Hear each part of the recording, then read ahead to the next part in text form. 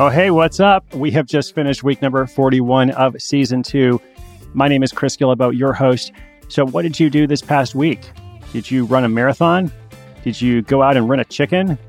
I was looking at the website for Rent the Chicken, as featured in Monday's episode. They are in so many different locations. You can get a chicken all over North America. I even thought it would be kind of a fun gift for someone. It's just about $400. Somebody you really love, get them a chicken, get them actually 2 chickens and a coop and all the food to take care of them for 6 months.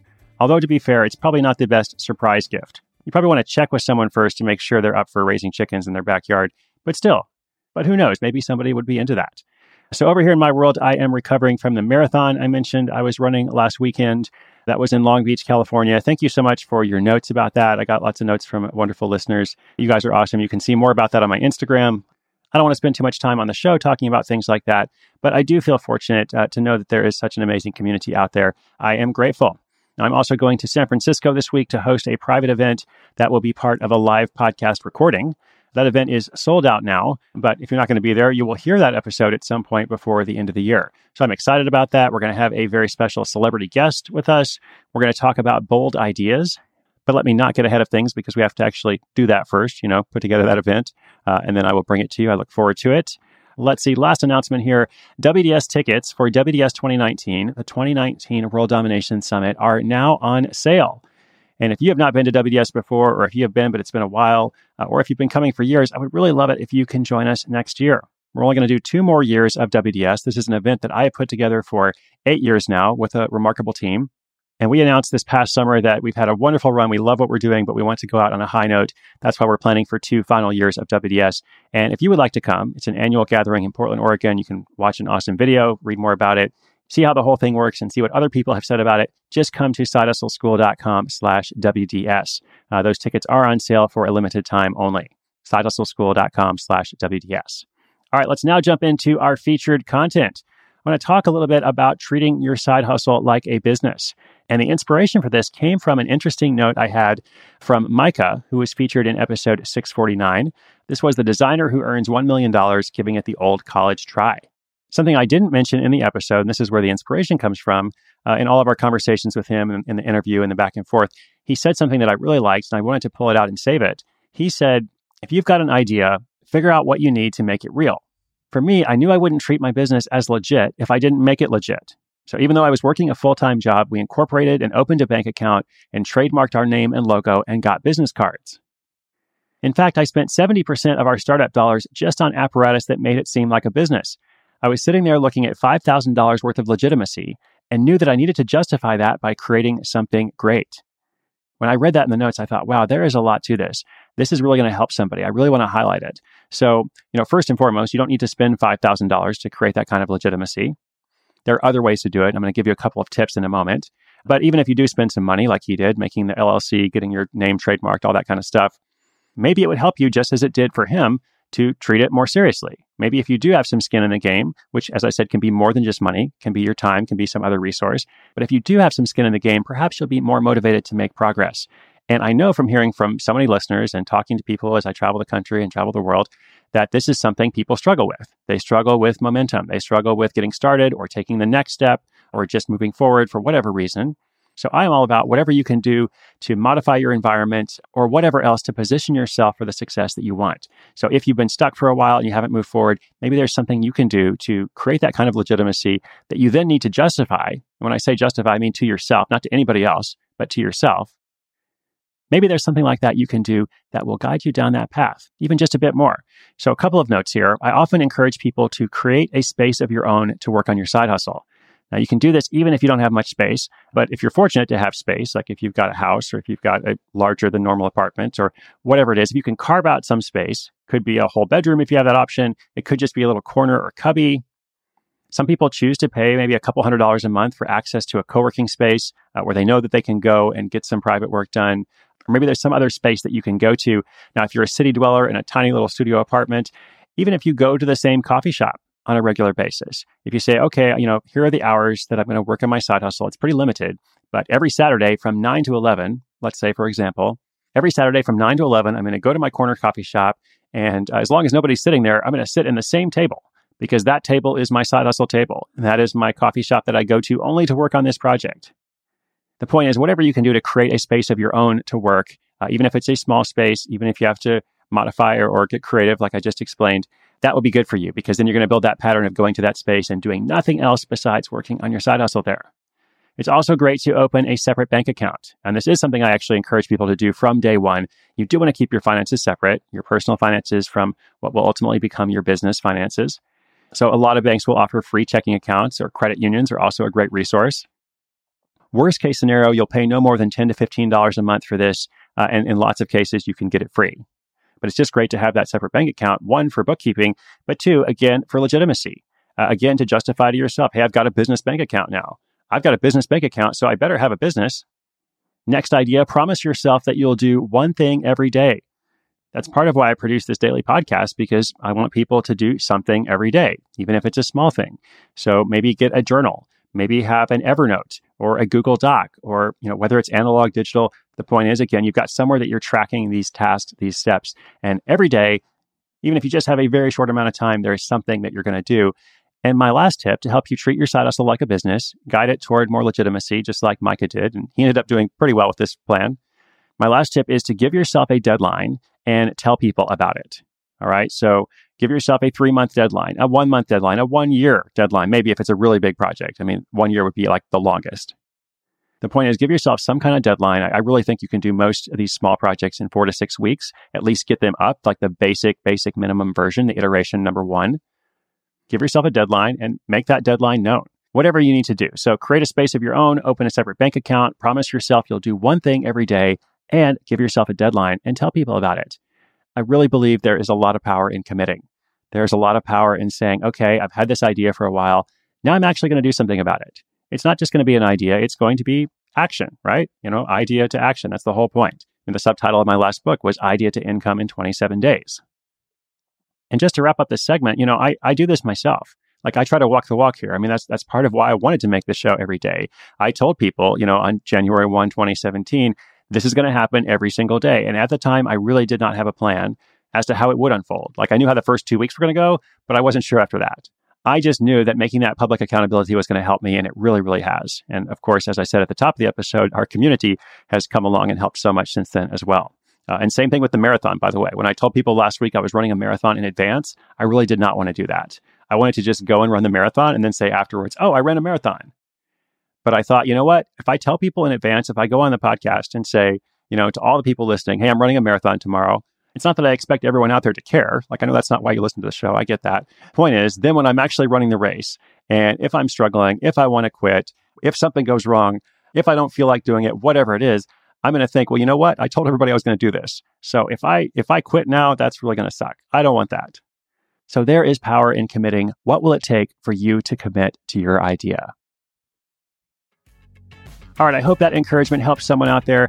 Now let's do our little blast from the past segment, which we've been doing for about 6 weeks now, looking back on some of our featured case studies of days, weeks, months, or even now years ago, which is crazy. We are, 652 episodes into the show. Looking back on some of those people we featured long ago and doing a little check-in. How are things going? So let's hear now from someone we featured way back on episode 54. Hey there, this is Maury McCoy from Austin, Texas, creator of Penny Portraits, a side hustle that was featured on episode 54. Since that time, a lot has happened. We've created a brand new website along with a blog, but probably the most important thing is we've added a few vendors, notably the U.S. Mint is now a customer. We have Penny Portraits on display, actually, in both the Denver and Philadelphia mints. So that's a little different for us. We've never actually created a penny portrait for people to display, but the U.S. Mint gift shops were kind of a marquee customer with thousands of guests coming through there, all interested in pennies and penny-related things. So we thought that would be a good thing to try. And actually, it's worked out really well. They've been flying off the shelves. So much so that the U.S. Mint is actually going to feature our product at their booth at the National Money Show. So that's pretty exciting. That's coming up later this month. In other news, just keeping on, trying to find more unique vendors. Just reached out to Ripley's Believe It or Not museums. So our fingers are crossed there. But you can check our blog for the latest updates on what's going on. But otherwise, we keep pushing penny portraits and business is good. Awesome. Thank you so much, Maury. I appreciate that update. Now, if you missed his original episode from 600 days ago, which is perfectly reasonable if you did, How did that happen, by the way? 600 days. It is a DIY crafts project where you can assemble a model Abraham Lincoln portrait consisting entirely of pennies. He sells this for about $20. I think it's $22 on Amazon or $20 direct from his website. And then you need to provide 846 pennies of your own to complete the project.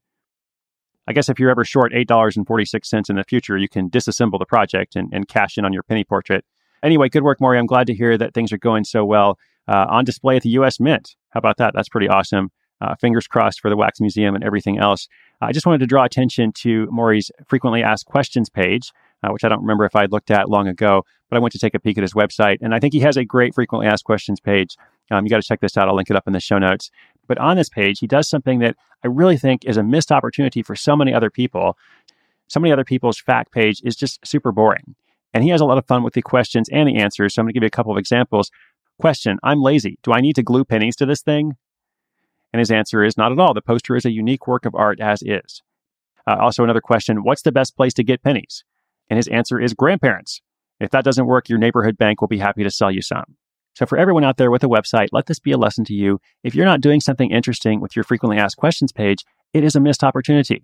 So learn from Maury, learn from other people who've done something like this, and update your page. And of course, you can check out this project for yourself at pennyportrait.com. More of these to come. And of course, if you have a question or a comment, we'd love to hear from you too. A couple different ways you can do that. For the past couple of weeks, I have been mentioning the Hustle Hotline. I'll give you that number in a second. But I also want to mention, you can just go to the website, sidehustleschool.com. On the About page, there's a really simple way for you to record your question using the microphone in your computer. It will automatically go to us. Okay, so if you don't want to actually use your phone to dial, which I understand because who uses the phone to make phone calls these days, you can just go to the website and do it. But if you do want to call, that number is 844-9HUSTLE, also known as 844-948-7853. You can always email us at podcast@sidehustleschool.com as well.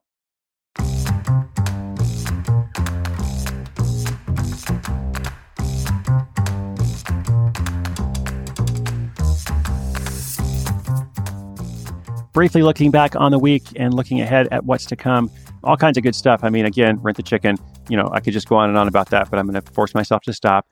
In addition to that episode, which will go down in history, at least the Side Hustle School archive history, we had a really interesting story the day after, episode 647, about a UK sales manager who calls the shots with his photographic film shop. I thought this was a really interesting little niche business he's building, an e-commerce business that he's now shipping products all over the world. I would not be surprised if we look back in 1 year and this shop has really, really blown up. And by blown up, I don't mean exploded, just to be clear. I mean that in a good way. Like his sales go way up. His sales just take off like that, but not bad. Now, as I said, that was an e-commerce business. We also had a food tour guide business, which is a service business, right? So a product versus a service. In the food tour guide business, which is episode 648, also a side hustle turned into a full-time project. Was started as a side hustle, it became a full-time project. That one has a passive income component because the person in that story was really smart about how she built her business. She's not actually leading all the food tours herself. She has designed this brand, Sabre Denver. So if you're ever in Denver, go check it out. She has designed this brand to where she can employ other guides, other part-time food tour guides, and she can go off to Mexico, which is, I believe, what she is doing this winter. So good for her. $100,000 profit while you're running that business in Mexico or wherever else. Can't complain about that. And of course, so much more, including an episode 651 that was hosted by our very own Whitney Korinek, our content manager. Thank you so much again, Whitney, for jumping in and helping me out there. Both Whitney and myself and our writing team and the rest of our team, got a whole village of people working on Side Hustle School these days. We are working on a bunch of stuff coming up, including a 7-figure success story. That's right, a 7-figure success story coming out soon. And speaking of stories that really take off or blow up, we'll also be debuting a new featured series all about going big. And these are additional episodes, a new additional episode that's going to come out once a week in addition to the daily episodes. It's going to be an 8-episode series all about side hustlers who have turned their part-time gig into a full-time business. And in this case, specifically focused on people who sell physical products. All right, that's it for me. This is going to conclude our weekly recap, although I want to say a couple of quick thank yous to people. Really appreciate everyone who makes this show possible. As I said, it takes a village. I want to say a special thanks to our senior producer, AC Valdez, content manager, Whitney Korinek, as mentioned, our community liaison, Jed Chang. He's also in charge of Trucker Hats, and of course, the official show cat, Libby Gillibo. Last but not least, in fact, probably first, I want to thank you, the listener. One more important thank you. That is you, the person listening in your AirPods or headphones or in your car, or at the gym, or wherever it is you listen to shows. I'm so grateful you're out there. I really do enjoy making this show every day because I know that there are people out there who are not just listening and enjoying it, but a lot of people out there who are actually taking action on it. I truly do feel grateful to be able to make this show every day because there is an active community out there listening and sharing it, telling their friends.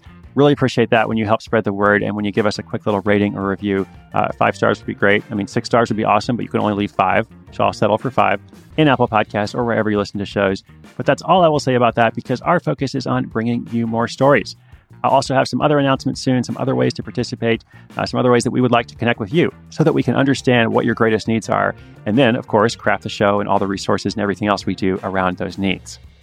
That's my goal, and I hope you'll keep listening next week. We got an episode every single day. Those episodes go online at 6:01 a.m. Eastern Time. Once again, my name is Chris Guillebeau. This is Side Hustle School.